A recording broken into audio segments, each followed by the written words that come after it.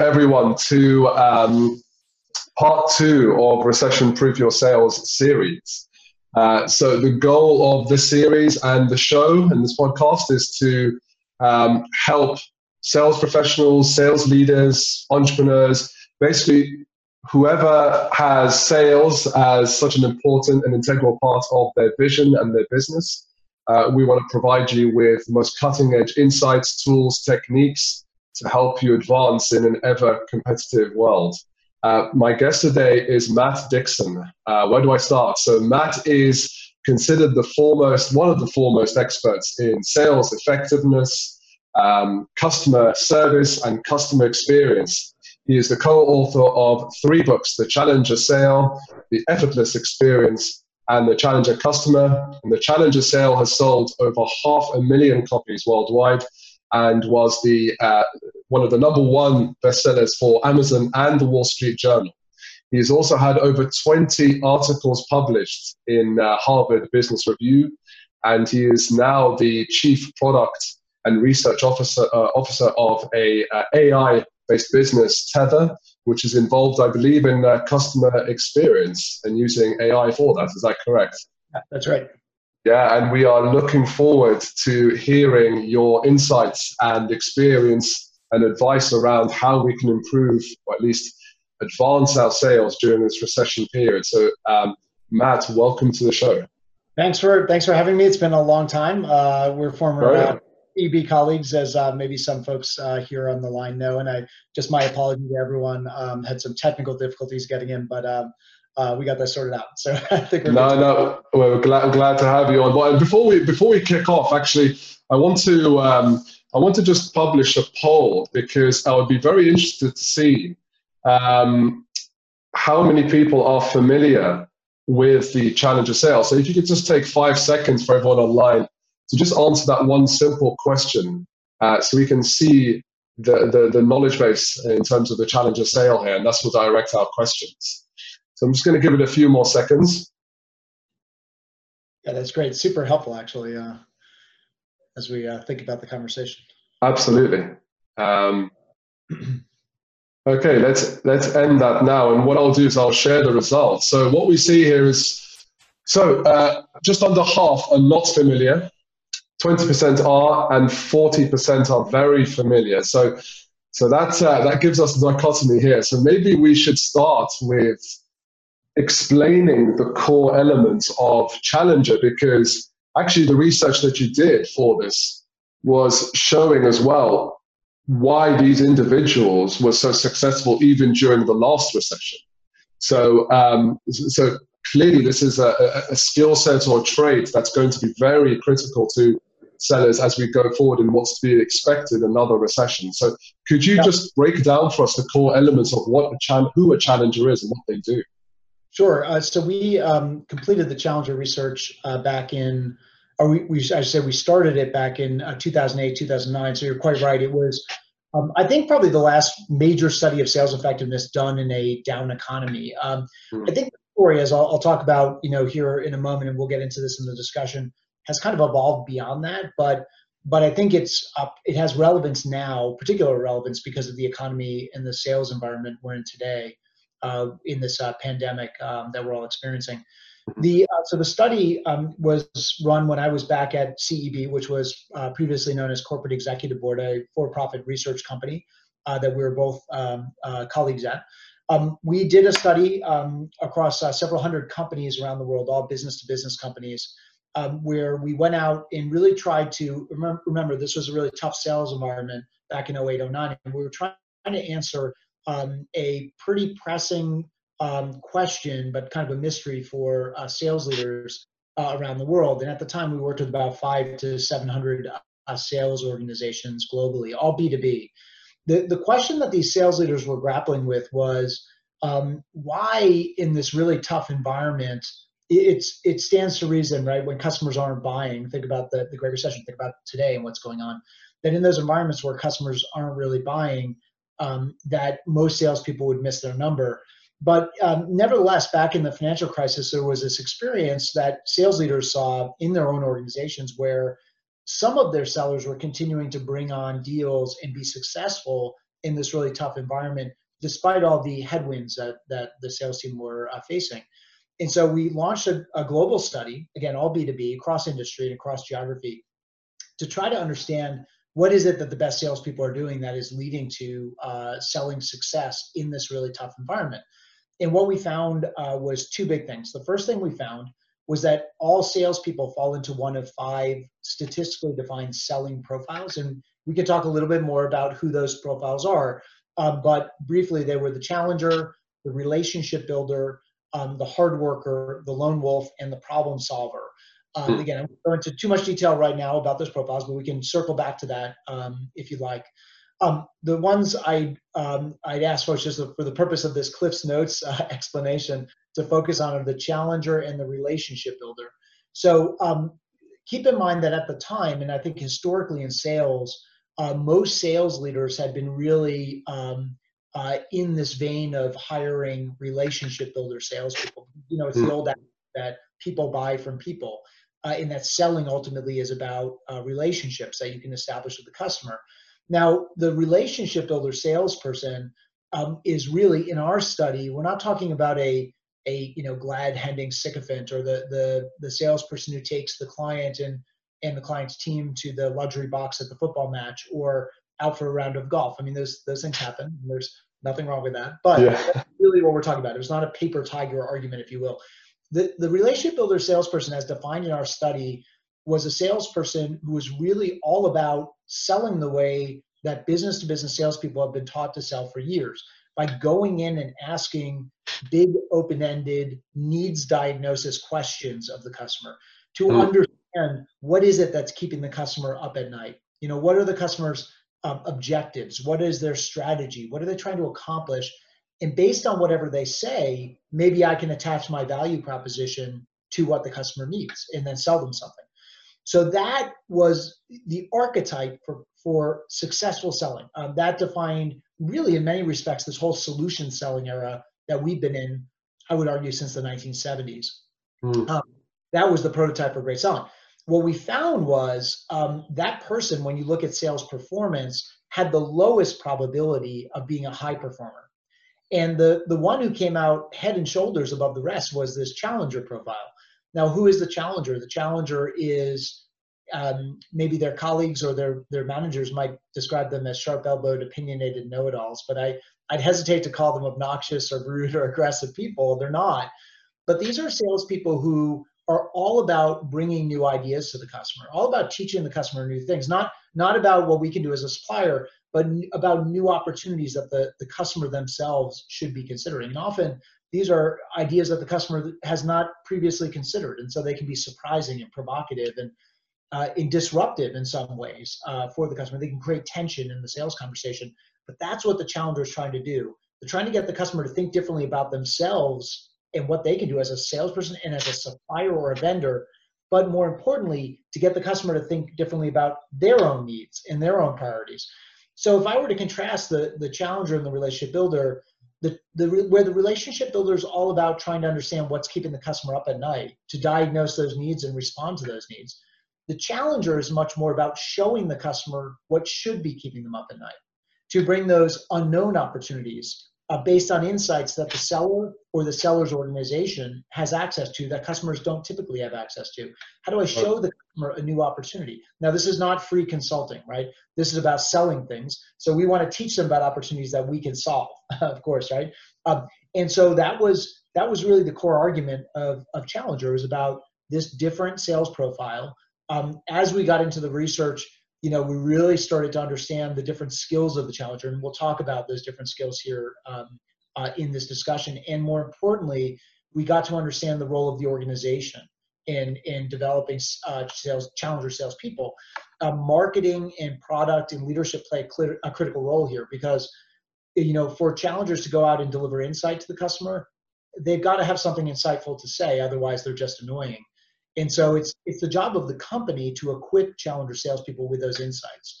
And so that is a really critical part of the journey. It's not just about training and coaching. It's as much about equipping people with great insights so that they can go forth and challenge the customer's thinking. So probably a longer synopsis than you wanted, but no, not at all, because this is critical, because I think people need to know what those traits are and what it is that they did that separated them, just for the benefits of those who are listening. And it's always good to know, self-assess, where do you fit in amongst those five. So could we just very briefly highlight the others? So you mentioned the lone wolf, the hard worker as well. Absolutely. So I'll save the lone wolf for last because it's my favorite Yeah. profile. And you'll know why in a moment. So the problem solver. So let's talk about the problem solver. The problem solver, hopefully folks have a bit of a sense of the relationship builder and the challenger. The problem solver, think of this individual as more of a customer service representative or an implementation specialist in salesperson's clothing. And so what that actually means is that, we know when we sell complex solutions to our customers, products and services that require implementation that don't always go as planned, right? And problems occur. The customer often will call the salesperson and say, hey, we're having an issue. Like, this isn't working the way you described it in the sales process. We need your help. And in many organizations, most salespeople would hand that off to customer success, to customer support, or to the implementation team. The problem solver feels like it's their responsibility to solve those problems. Now, Right. Customers love that posture. Sales managers, not so much, because they would rather the salesperson hand it off to the right department and get back to selling the next deal. So that's the problem solver. You've got the hard worker. Now, the hard worker does what the name suggests. They work very hard. But what that means in sales terms is that they are very activity focused. So they think of sales as a throughput game. In other words, as long as I feed enough opportunities into the pipeline and I follow the sales process in lockstep, I should hit my number by the end of the quarter or the end of the year. Sales is really just about math. And what that means is that hard workers, they will knock on more doors, they will call on more customers, they will respond to more, tenders, they will have more activity and opportunities in their pipeline. And sales managers love that because they never have to get on the hard worker's case about not doing enough work. They always come in early, they always stay late, they always put forth that extra effort. So that's the hard worker. The last one, the lone wolf. So the lone wolf, I would call the prima donna of the sales organization. Some people might think salespeople are all prima donnas. That's not true. These are statistically defined. They're not. Statistically speaking, these are the prima donnas. What that means in sales terms is they don't use the material or collateral marketing has created. They don't put any notes in the CRM system. They're all on, sticky notes on their, next to their computer, or handwritten notes. They sell things that you don't even make. And then they ask for forgiveness, not for permission, right? And in most organizations, we let the lone wolf get away with it because they generate a lot of business. That is not true in regulated industries. So in regulated industries like banking or pharmaceuticals or medical devices, those are organizations that have very low tolerance for lone wolf behavior. But in many other spaces, in manufacturing, in consulting, in law, and there are many other spaces, advisory services, etc. There's quite a bit of technology, quite a bit of tolerance for lone wolf behavior because they kill their number. It's the ones who ignore the rules and miss their number who are shown the exits. But the ones who kill their number and bend the rules or ignore the rules, sometimes they're given a bit of a slap on the wrist and asked politely to get back in line.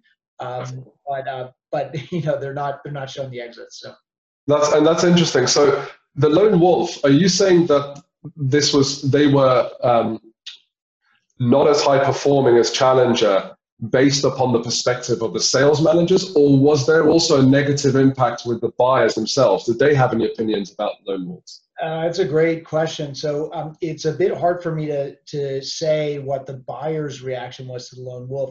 When we looked at performance, we looked at the organization's assessment. So when we define performance, we actually looked at it in both an objective and a subjective way. And I think this is important because there are many ways to measure the success or the performance of a salesperson. We can look at top line performance. We can look at deal profitability. We can, if you're an account manager, we can look at renewal rate or cross-sell and upsell, share of wallet, things like that. Lots of metrics. And those vary by company and industry and sales role. We asked our participating companies in the survey to give us their objective ranking of salespeople by whatever metric they believe is the most important. Some line growth, some profitability, it varied. But an ordinal ranking based on objective criteria. But then we asked them to superimpose or overlay a subjective lens. And the reason we did that is that we believe organizations know who their best salespeople are, and sometimes the numbers don't tell the whole story. I'll give you two examples. Sometimes there are high-performing salespeople. I mean, you know this because you worked at CV and you were a high performer, and you were often given some of the toughest assignments, right? Yeah. And sometimes that doesn't show up in the numbers, but you were given that assignment because you were a high performer, because the organization needed you to turn around a struggling business or to sell a product into a challenging geographic market, for instance. That happens a lot. And so sometimes you would see some folks who were ordinally ranked or objectively ranked lower on the list, but we would ask sales leaders to move them up. Matt, you're just move them up in the list, because if you believe they're a high performer, if they model good behavior and how you want everyone selling, maybe they just have a tough assignment or they're having a tough year, but put them where you think they belong. Secondly, the opposite is true as well. Sometimes there are high-performing salespeople who they do perform at a very high level, but they don't really bring in the business that we're proud of or that we want. Or maybe they do it in a way that, pardon the expression, but they leave a lot of bodies in their wake. They frustrate their colleagues. They're always doing it by exceptions. They buy the business by offering it at cut rate discounts and really eating into profitability. So yes, they sell a lot, and the numbers say they're at the top of the list, but we don't want everyone selling the way that person does. So we then would move those people down. Right, that makes sense. We didn't have the visibility into how customers respond, but I will tell you, as you know, there was a sequel to the book, and we could, if you want, we could do another poll. I don't know that we need to, but there was a sequel to the book called The Challenger Customer, and we looked at the same, if we could profile salespeople and understand these different sales archetypes, so these different sales postures. We did the same thing with customers, actually. And what we found was customers also fall into a defined set of profiles. And we could talk about them. I don't want to go down that path unless you'd like to, but that was maybe more the customer-facing or the mirror image of the Challenger research. I don't have very good insight into how the customer responds to the lone wolf. I mean, I think sometimes that customers like salespeople who do what they ask them to do, who get them that extra discount, who get them those terms and conditions, or the exception to the policy, or the special packaging or delivery, or free professional services support, or the free pilot. Customers love that stuff. And my sense is that lone wolves, having spent some time interviewing them, offer a lot of those things. Now, their companies hate it because it creates exceptions. It creates capability stretch. It makes the product and the implementation team really frustrated that the lone wolf is out there making things up. But the customer loves it because they feel like I've got an advocate inside the vendor organization who's doing whatever I want them to do, candidly. So. Right. Okay. So so that's really interesting. Let's circle back then to the Challenger, because, and by the way, for all those attending and listening in right now, feel free to ask questions, or we already have one, and we'll do our best to answer them towards the end. We'll try and dedicate 15 minutes towards that. And I'll keep the questions anonymous as well.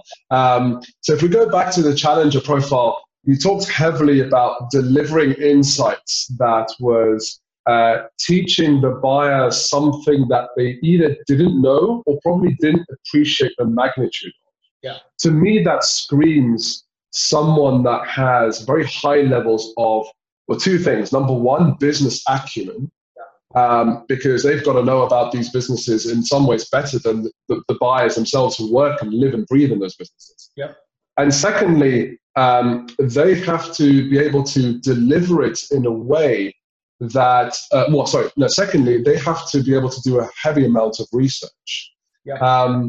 What else is it about the Challengers that made them stand out? What was it on top of just the insights? So there were from a skills perspective, there were three things, but I think you've hit on some important underlying criteria, if you will. And I think this idea of on the one hand, business acumen, on the other hand, maybe it's storytelling or EQ, and the ability to convey ideas in a way that connects with the customer. Right. But from a database perspective, what we found is that Challengers do three things. So with apologies to those who know the research really well, you'll remember this. But for those of you who don't, this will be news to you. There are three skills of the Challenger. The first one is that they teach the customer something new. So as Mo was saying, they will bring that new insight to the customer. They will bring that unseen opportunity. Maybe it's an underappreciated opportunity. Maybe it's just a completely unknown opportunity to make money, to save money, to mitigate risk, to grab market share, to engage customers or employees in new and different ways. These are not ideas that customers would stumble upon on LinkedIn or have found online. These are ideas that are provocative, they're surprising, and they're unique, often to the supplier who's delivering them. The second thing is they tailor that message. So they're very good at taking that insight and making it resonate with different stakeholders around the organization. So we know, for instance, if we're selling a technology solution, we know that selling to the IT department is one thing, but we've also got to engage the business user. Maybe that's marketing, maybe it's sales, maybe it's customer service or R&D. It could be any part of the company. We also need to appeal up and down the food chain. So we've got to speak to the senior buyer. We've got to get the end users bought in. And then we know we've got to talk to legal and procurement and finance and all the sales prevention departments lying in wait. And we've got to be able to engage those folks as well. And so the challenger is very good at tailoring that insight for those different stakeholders and those different buyers so that they see themselves in the opportunity.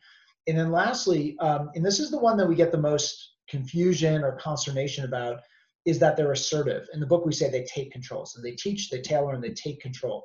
Taking control, if you think about this idea of challenger, I find, my experience in Challenger has been out for almost 10 years now. And travel around the world, and I talk to sales organizations, marketing organizations, you name it, about Challenger. And oftentimes I will run into people who are familiar with the title of the book. And when you think about this, the challenger salesperson, they take control of the sales conversation, or take control of the customer conversation. It can be suggestive of an aggressive kind of sales posture. Combative approach. I'm glad you mentioned that, because that's a common misconception about it. It is, and arguably we did it to ourselves by calling it a challenger and saying they should take control. Though other folks have. Oh, let me circle back to that one. Sure.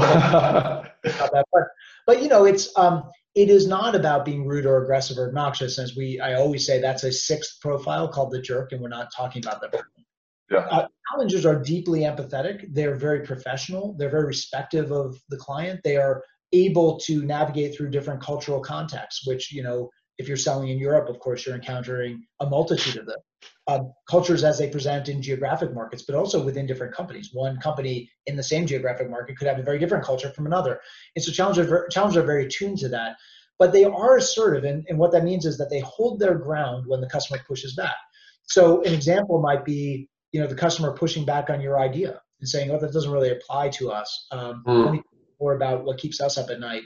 The challenger will acknowledge that pushback, but then they will defer and they will say, I don't want to turn this into a lecture by any means, but I also know we've only got an hour, maybe 45 minutes left, and I want to make sure I make good use of your time. And I have to tell you, let's say I'm selling to a CIO, other chief information officers at other companies have found this insight to be pretty eye-opening. And so with your permission, I'd love to walk through a little bit of it with you. I don't want this to be a lecture, I want it to be a discussion, but let's see if we can square the circle and whether it actually applies to your organization. If it doesn't, I'm happy to part ways and leave as friends, but I'm convinced that this is going to deliver value. So they acknowledge the customer pushback, but they hold their ground. The same is true around pricing and terms and conditions. Challengers will always try to get the conversation. Even when the customer wants to go to price, they always try to get back to value. What are other ways that I can deliver more value in our solution that are candidly going to mean more for you and your business than a discount, and are going to be easier for me to secure for you than a discount? And so they hold their ground.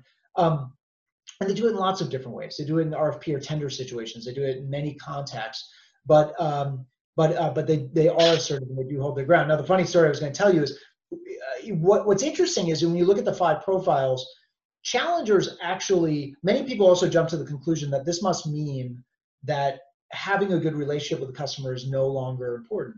Maybe customers don't care anymore. Maybe something is not about relationships anymore.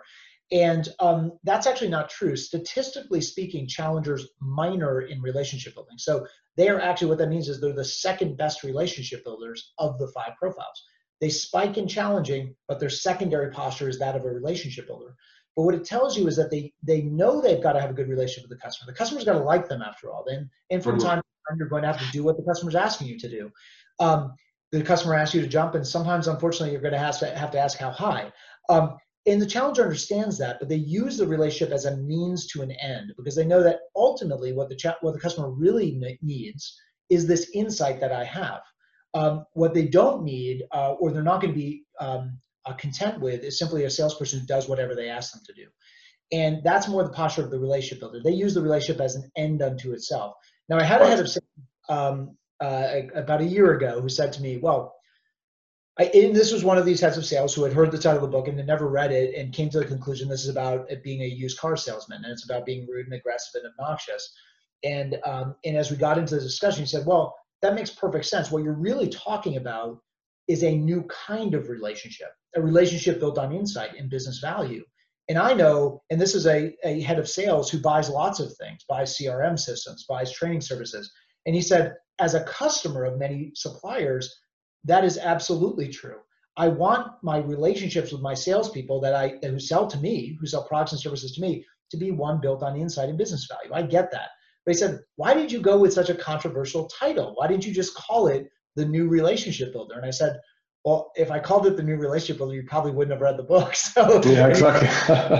Fair enough. So agreed. Yeah, relationship 2.0. It wouldn't have made sense. No. And it sounds like, Matt, you're talking about a significant amount of confidence that these challengers have. Yeah. And how much of that are traits versus skills? Because the biggest question we get about challenger, and I think the hardest thing to grapple with is, are challengers born or are they made? Which I think is that nature or nurture, a skill versus an inherent trait or personality type maybe that you're talking about. When we studied it, we did not include personality attributes. So when we studied challenger, we were looking at skills, behaviors, attitudes, knowledge. We were not looking at personality traits. There are many, many studies of sales, winning sales personality types. And there are lots of personality assessments of sales candidates that are out there that you can use to screen candidates before they, before you offer them a position. Yeah. The hard thing about that is that personality-based studies, I think the only way to fix that is through hiring and firing. What we were trying to look at is the set of skills that the average salesperson could learn and could get better at over time. Now, you'll know this, but many of your listeners probably don't, is that when we were at CEB, we created a Challenger training business. And so that business, which still exists today, it's a company called Challenger Inc. Gartner and then spun that business off. It's its own company now. And they work with companies all around the world. And they've got now 10 years of experience having worked with organizations that might have a spike in hard workers or relationship builders. And by the end of a change management process, including training, focused coaching, and of course, creating those insights, which is absolutely critical as part of the journey, that at the end of the experience, they reassess and they find that they haven't changed who these sellers are, but they've equipped them with the ability to at least play the part of the challenger when the situation or when the customer demands it. And so it's more about adding a new skill to the skill set, or a tool to the tool belt than about changing personality types, which of course is impossible. So that is the posture we took. Now I know, or the approach we took, and that's our experience there, is that, when you go to roll out Challenger, not everyone's going to make it, but the people who don't make it, it's not that they don't make it because they can't, it's they don't make it because they choose not to. So it's a reason of will, not skill. Right. So they have looked at this and said, I've been really successful selling the way I've been selling, I'm more of a relationship builder, I'm more of a hard worker, a problem solver. I'm not going to change the way I sell. Maybe I'll just leave and go find an organization that values me for who I am and what I bring to the table, and that's fine. But that's what we find, is that there's usually about a 70% kind of adoption rate. The 30% who don't adopt are either lone wolves and they don't adopt anything you teach them to do. They do it their own way, or they're folks who opt out for reasons of will. Now, I will tell you, you hit on another important point about business acumen.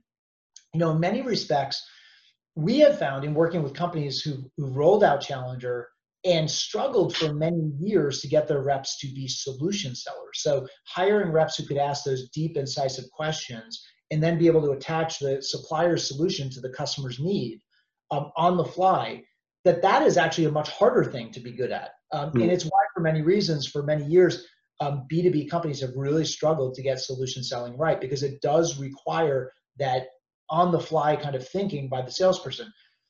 As I said before, a lot of Challenger is about formulating insight at the company level and then teaching salespeople how to use that insight to sell.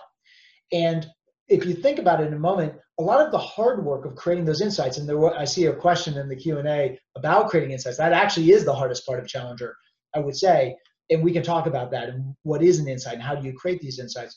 But once you've done so, in many respects for the average salesperson, it's actually quite a bit easier than needs diagnosis, because now I've got the insight, and now I just need to think about how does that insight apply to this company in this industry, in this geographic market versus another company in another market or industry. And so I can tailor the insight at the margins, but I don't have to on the fly come up with a solution to any problem the customer articulates during my needs diagnosis session. So Right, and I definitely want to address this question that's been brought up towards the end, because it's a very, very good one. And in fact, it's one I hear the most, actually. Yes, I don't know about you, but it is a tough one. So let's ask the question that I think anyone who's listening to this is probably really, really thinking about, which is, how do you become a challenger? What skills do you need to double down on and spend time improving in order to become a successful challenger? So there are a number of them. I will point to two that I think can get people started. Maybe the first one is to be more hypothesis led. So let me explain what I mean by that. Right. A challenger sales conversation. Again, we'll talk more about the insights and what a challenger insight is and what it sounds like when presented in a sales meeting. But one of the really interesting and unique parts about a challenger conversation is it does not start with an open-ended question. What's keeping you up at night? It doesn't start with an exposition about your company's history and values and your brag sheet of logos and your map with all the dots on it to show how many offices you have. It is not about you. It is about the customer. And so one of the first things you see in a challenger conversation is what we call the warmer. The warmer is the opportunity for the challenger to articulate, typically on a slide or two, that they've done a bit of homework. And let's imagine I'm selling to a customer I've never met with before. I've never met with anybody in their company before. It's completely new. The way most salespeople engage will be, tell me all about you. Tell me all about your business. Tell me all about what keeps you up at night. What are your goals and objectives and so on and so forth. The challenger will think about and do some homework around what are the things keeping other customers up at night, other customers who are similar to this customer. Maybe they're in the same industry. Maybe they have the same job. Maybe they are in the same geographic market. And so I'm going to articulate in a couple of slides my best guess at what I think the things are that this customer is dealing with right now. Now, the goal there is not to be clairvoyant and it's not to be 100% right, but the goal is to create a different feel in the sales conversation. When you do that, what your customer's really thinking is, thank God you didn't ask me what's keeping me up at night, because I hate that question. It's a lot of work for the customer, right? And you've done some legwork, you've done some homework. So you hit on this earlier. That is, when you get down to skills, that's about doing your homework and doing research and pre-visit preparation and being able to come in with a point of view, or at least a best guess at what you think the customer's dealing with right now, even if you've never spoken with them before. Now, many salespeople will think that sounds awfully presumptuous for me to come in and postulate or suggest what the customer up at night without asking them. But again, I would think about it from the customer's perspective. Their job is not to be a salesperson. That's your job. And so don't ask them to teach you everything about their business. Do some homework first. Come in with a point of view. They will appreciate that and they will respect that. If for no other, then it's different from the average sales conversation they have.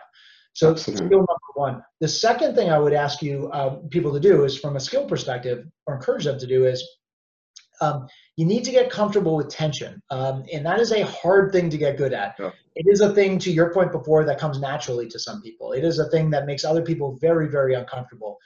And but you got to think about, how do I create tension? How do I bring up ideas that are not going to just surprise the customer, but offend the customer, be overstating it, but are going to surprise them in a way that's sometimes doesn't come across in a positive way. So many salespeople are looking for affirmation in the sales conversation. They want the customer to nod their head. They want them to agree with everything they're saying.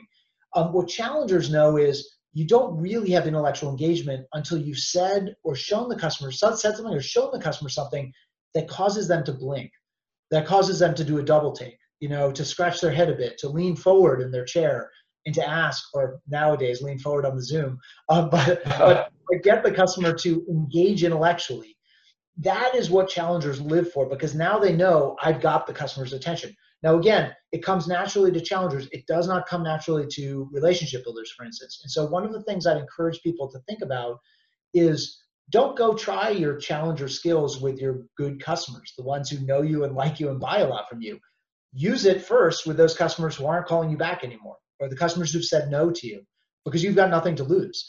And it creates a safe zone of practice for you to start to get comfortable with that. And what you're going to find is some of those customers will see a different person. They'll see a person who's being a bit more provocative and being a bit more incisive with the ideas they're putting forth. And some of those people will come back from the dead, and they'll make time for you. And then once you have a bit of success with those lost deals or those stalled accounts, then start using some of those skills on your current customers. So that's just a couple of tips that I found people have found to be successful and useful. So that's incredibly valuable. And actually, one of the things that, certainly from my experience, that I would share, and something you said about a year ago in a talk that you gave, which I took to heart long before, and it helped me, because confidence level can, well, it's very hard for a lot of salespeople to have that kind of confidence when you're standing toe to toe with someone that has 20, 25, 30 years experience at the top of their field. Yeah. And one of the things that I realized, and you mentioned this in the recent talk, is, us as salespeople have these kind of conversations with our buyers probably more times in 1 week or 1 month than those buyers would have with their peers in a whole year. Yeah, so actually, you are privy to far more information about what they really should be thinking about than they would. So salespeople should absolutely have that kind of confidence when they think about that reality. You're right. And by the way, the other thing I'll tell you is a quick story here. I met at a conference a sales leader who cut his teeth at IBM. So he grew up selling desktop computers way back in the day for IBM.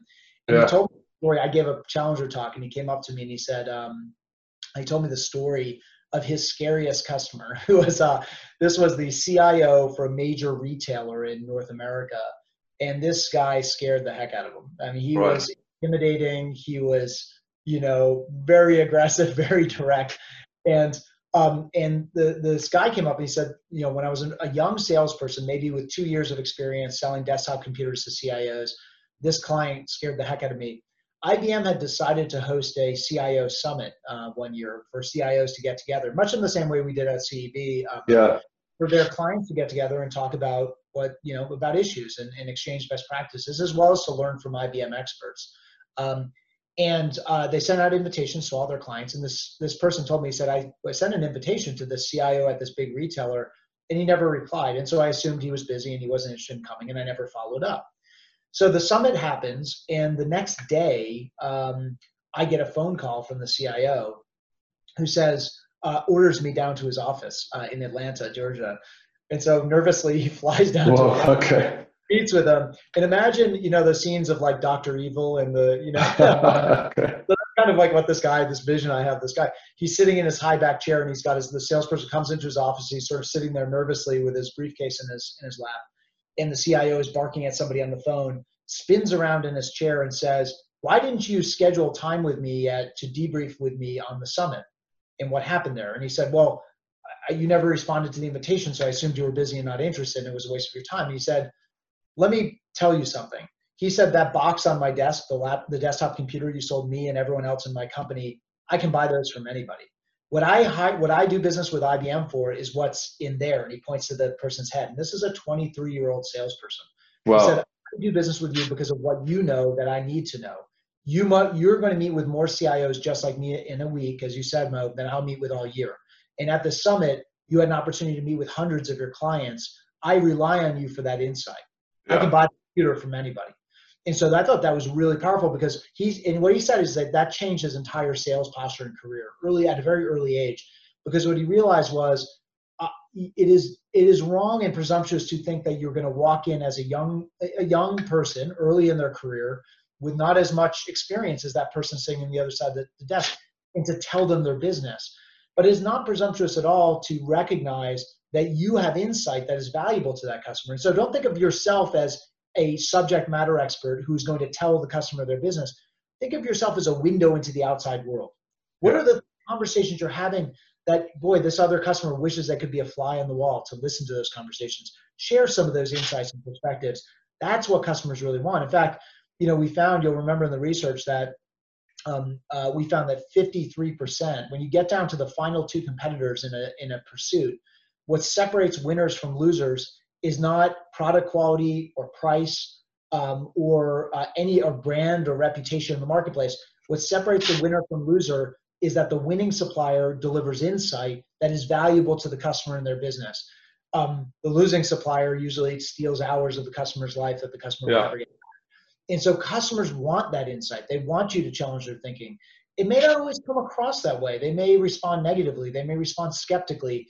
But deep down, that is why they pick one supplier over the next. And look, in a world today where customers are learning on their own, most of our customers are very far down the purchase journey before they pick up the phone and call us. They've done their research. They've already made up their mind who you are, what you're there to sell them. Are you on my short list or not? And I've already decided what you can do for me. But in that world, what helps salespeople avoid that price-driven sale and get in early and help shape the customer's buying criteria is their ability to establish a relationship based on insight. That they would call you up and say, we're thinking about making this kind of move in our business, but before we do anything, before we call any other salespeople, I'm going to call Mo, because every time we sit down, he teaches me something new that I'd not considered before. And he's he's my ears on the outside world, or my eyes on the outside world. And we need to have that conversation first before we move a muscle.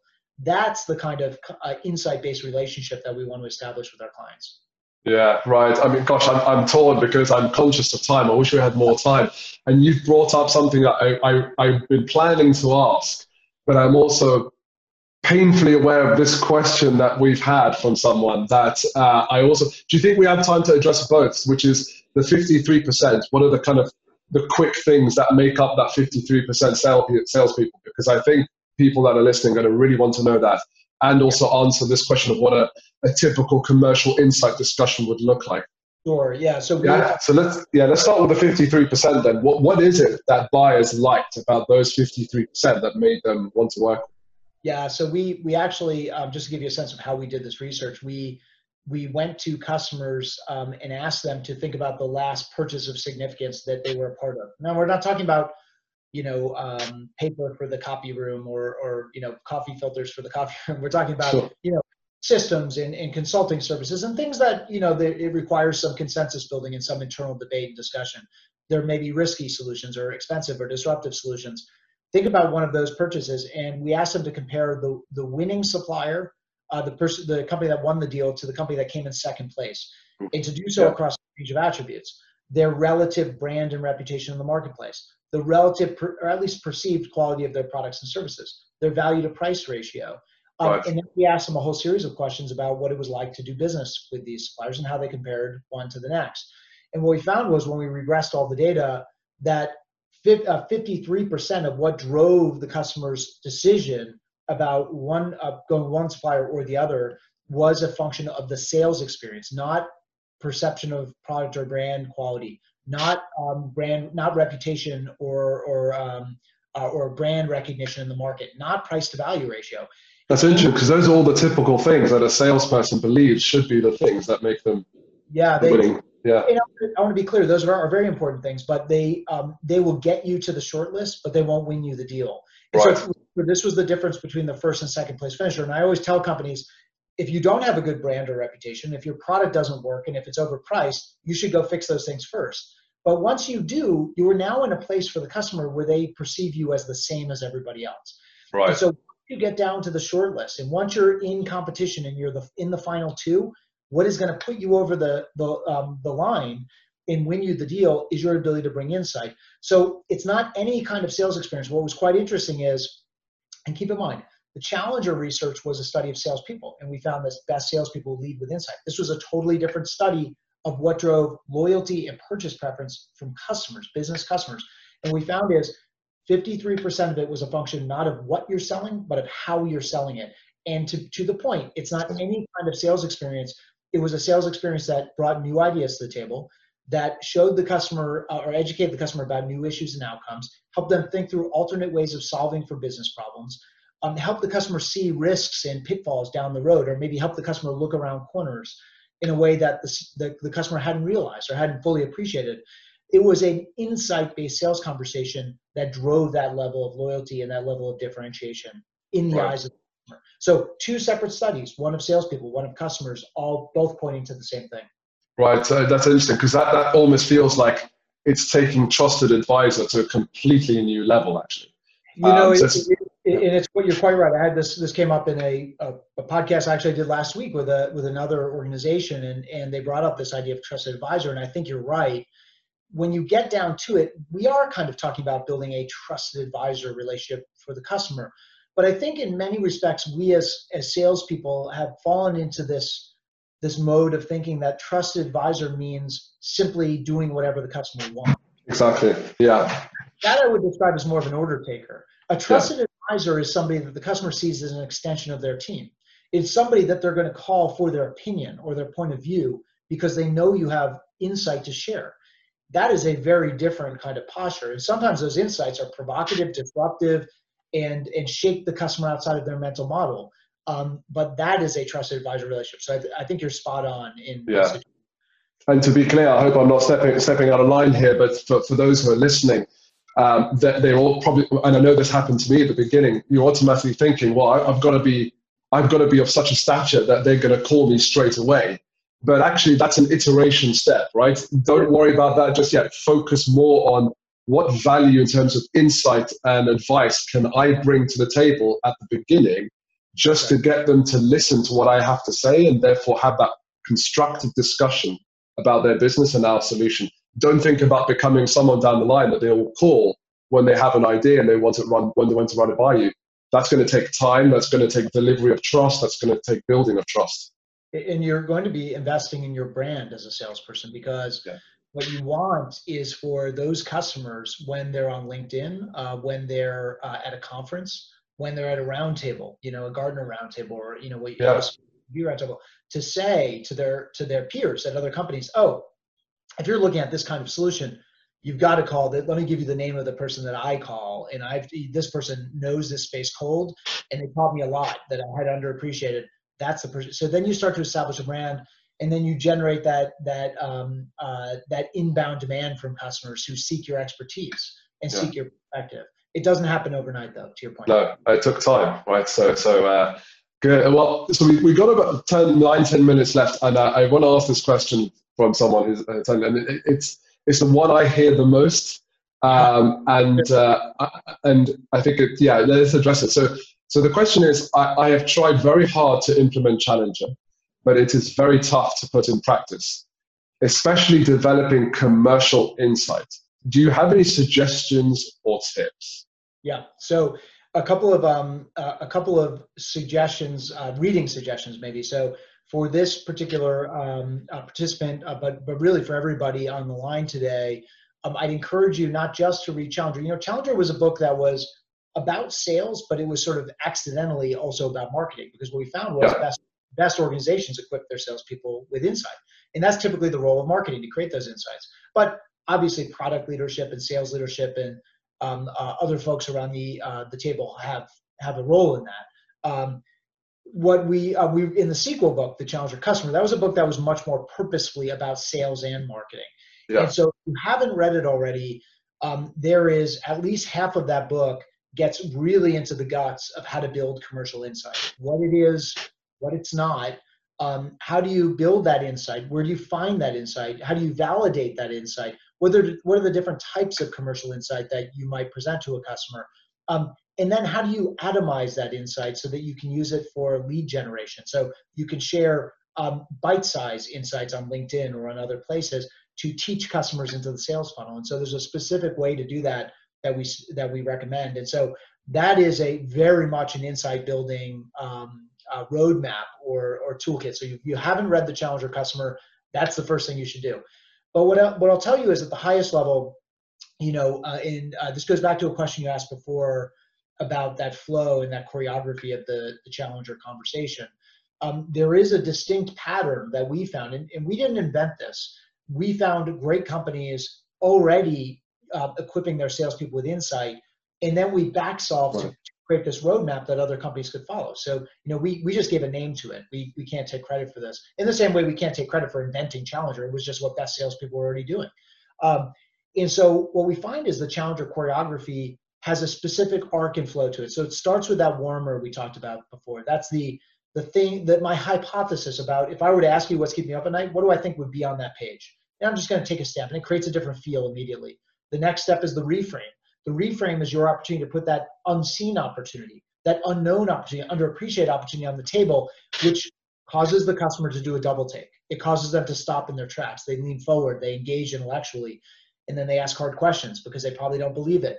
And so then the next step is we call it rational drowning, which is really just the process of backing up rationally or intellectually and with data that what you just said is factually accurate. If you're going to say something out there and provocative, you've got to back it up with data. But the next step is you've got to then make your customer care about it. And we know even in business to business, we like to think that people only make decisions based on numbers and economics. They might justify with those things, but they make decisions on emotion. Absolutely. So we've got to dial up what we call the emotional impact. So that's the next piece. They've got to see themselves in this insight. It may be factually accurate. Maybe you overcame their intellectual objection, but have you made them really care about it and want to do something about it? The next step is the new way forward. It's at this step that we talk about what it would mean for the customer's business to solve for that reframe opportunity. If it's a new way to make money, a new way to save money, a new way to mitigate risk or steal market share, what would it mean for their business to solve for that? Now, the important part about that piece is it's supplier agnostic. It has nothing to do with you. It has nothing to do with your products and services. It is articulated in customer terms. And so one of the things that drives me crazy in sales is at this moment in the sales conversation that usually a salesperson will use their ROI calculator. Here's the return on investment, but the return on investment is nothing more than the return on buying your products or buying your services. What we're talking about is different. We call it the ROPE calculator. The ROPE stands for return on pain eliminated. Now, it's a catchy acronym, but think about it for a moment. A ROPE calculation is articulated in customer terms, and it is supplier agnostic. It's only a happy coincidence at the very end that you are the only supplier who can actually solve that problem and deliver on the ROPE calculation for the customer. And that's the very last step in the Challenger choreography, where you talk about your solution, what you want to sell the customer. At that point, you have taught the customer about an opportunity they didn't realize. You've backed it up with data. You've made them care about it. You've quantified the impact for their business. And then you've shown them how your solution is the only solution in the market that can solve for that opportunity. Now, the most important parts to get right in this choreography are two. The first one that you start with when you're building this, and it's why a lot of companies struggle, is actually the last box, is defining your solution. Now, to be clear, it's not simply defining your solution, because we all know how to talk about our solution. It's actually specifically answering the question, why should the customer buy your solution instead of your competitor's solution? Right. What is it about your solution that is unique? Is it unique? Is it differentiated? Is it credible? Is it something you can quantify? And you've got to be able to nail that. And what I find a lot of companies struggle with is they immediately go to general notions of differentiation. Well, what makes us really unique is that we're more customer-centric than our competitors. You're talking about unique, connected to the insight and the whole chain. Correct. To start with. Well, but even before you try to connect it to the chain, just ask yourself that question. Why should the customer do business with you instead of your competitors? And if you find yourself answering that question by saying, well, because we're more innovative, because we're more socially responsible, because we are more customer-centric, then you're not really answering the question. The answer to that question is a unique attribute or capability of your solution that your competitors don't have. And then the next question you have to ask is, well, what would have to be true for the customer to want to pay us for that unique benefit? So an example might be that you have broader distribution than any of your competitors. Or it might be that your system has greater uptime than any of your competitors. Or that it's cheaper. There are lots of unique benefits and things that are truly distinctive and credible and valuable. But you have to give the customer a reason to want to pay for those things. That's the reframe. So that's where you put the unseen opportunity on the table to get the customer to care about it. Right. I'll give you, if you have time, I know we've got 2 minutes left, I'll give a very quick example. Yeah, please. Okay, perfect. So this is the one I tell in the intro when time is of the essence. That's the short version. Okay. And it's a great company with its roots in Europe, which is Volvo Trucks, who we all know sell the long haul trucks. Now, Volvo is a premium brand in trucking, and they compete with Freightliner and International Truck and Engine and Mack Trucks and a lot of big suppliers out there. They, as a premium brand, they would go in and they would talk about the attributes of their product. So for instance, I would come in, and if you were a fleet operator, I would say, well, Volvo has the largest windshield of any truck in its class. It's got the most comfortable seat for the truck driver and the most comfortable sleeper cabin for the operator. It's also got an early warning system that tells you when critical systems are in need of repair. Now, what typically happens when Volvo leads with those attributes is the customer asks, how much do those things cost? And when they find out it costs 25% more than the other trucks, they say, don't let the door hit you on the way out. Thank you. I don't need a comfortable seat or a big windshield for that purpose. After a lot of work, Volvo retooled in their entire conversation, not to lead with what made Volvo unique, but to lead to what makes Volvo unique. So here's how they do it now.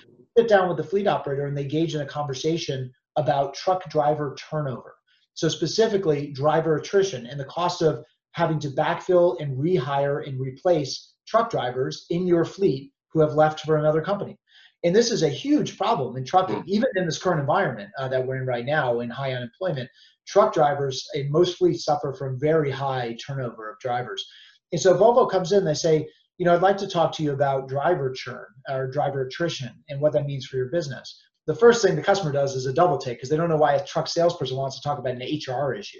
But they have that conversation. They quantify the impact. They talk about what the fleet operator's turnover is and how much it costs to hire a new driver, train them on the equipment, certify them, pay a higher price, how much it costs when you have unopened routes and unopened all these things.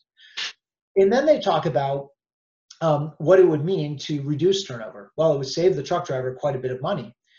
And then they say, do you know that based on our research, fleet operators who operate Volvo trucks have 25% lower driver turnover than any other fleet out there. Why is that? Because Volvo is a truck that is preferred by the professional truck driver. Why? Because it's got the biggest windshield in its class. It allows the driver to see more of their surroundings. It's got the most comfortable seat and sleeper cabin, which shows the truck driver that you as a fleet operator are invested in their health and well-being and their comfort. And it's got an early warning detection system. So it completely eliminates those Friday nights when the truck driver is sitting on the roadside waiting for service or for a tow truck in emergency service on their vehicle, and they're missing their son or daughter's football match, right, back home. And so those problems go away. And so this is a truck that shows that you're invested in the truck driver, in their well-being, and you recognize that being a truck driver is hard. It's a hard work-life balance. It's a hard job. And so you are showing that you care about their safety, their comfort, and their work-life balance. And so that solves a much bigger problem that suddenly the customer is suddenly not asking about how much it costs because you're solving a problem that the other trucks can't solve, which is an HR problem, a turnover problem. So that's incredibly powerful because basically what you've just done there is it's not about trucks. It's about the trucks being a tool to achieving an outcome, and that's the business, right?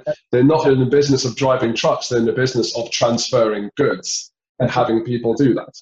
So that's incredibly, I feel like we need to invite you again to talk about Challenger Customer because people are going to be, the buyers' mindsets are changing, especially during a recession, right? There's a lot of fear, there's a lot of anxiety, and the way people make decisions, particularly if you're going to be a challenger, is there's a fine balance there between pressuring that anxiety too high, but they're also going to be speaking to other people internally because they don't want to make a mistake. They don't want to go against the grain.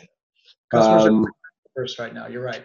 But you're not going to get a chance to have that kind of discussion with the buyer until you get the commercial insight and the challenger elements right. So hopefully that's answered questions for a lot of people who are listening to this. And hopefully that's answered the person's question then. If there's more to it, feel free to ask again, and then we'll find a way to get that answered for you. We're slightly over time. I don't know if there's anything else you would like to leave with in terms of the Challenger, but I think we've covered it pretty No, comprehensively. there's quite a bit of reading out there on Gmail, and you know, a number of tools in the back of both books actually that I encourage folks to look at, behavioral interviewing guides, so that you can hire. Yeah, Of course, if you're interviewing for a new sales role in your organization, better to screen for those challenger, mindsets than to try to develop those in existing salespeople who may not be cut from that cloth. And so, a lot of useful tools in the back of those books. I'd encourage everyone to go check those out. great. Yeah, so the two books are The Challenger Sale and The Challenger Customer. And before we leave it, how can people follow you and get updated on some of the things that you're doing? Yeah, so I'm on LinkedIn. So if folks want to send me a LinkedIn invitation, mention that you were you were in the session and how you heard about it, and let's keep the dialogue going. Thank you. And then I'm on Twitter as well. So I don't know if that's your thing, but if people are, then I'm at Matthew X Dixon is my Twitter handle if people want to follow me. So Matthew X Dixon, great. Matt, thank you so much for sharing your time to helping those who are involved in sales, especially during these tough times that we're expecting to come around. And hopefully we've answered everyone's question. I want to thank you again, and I wish you a pleasant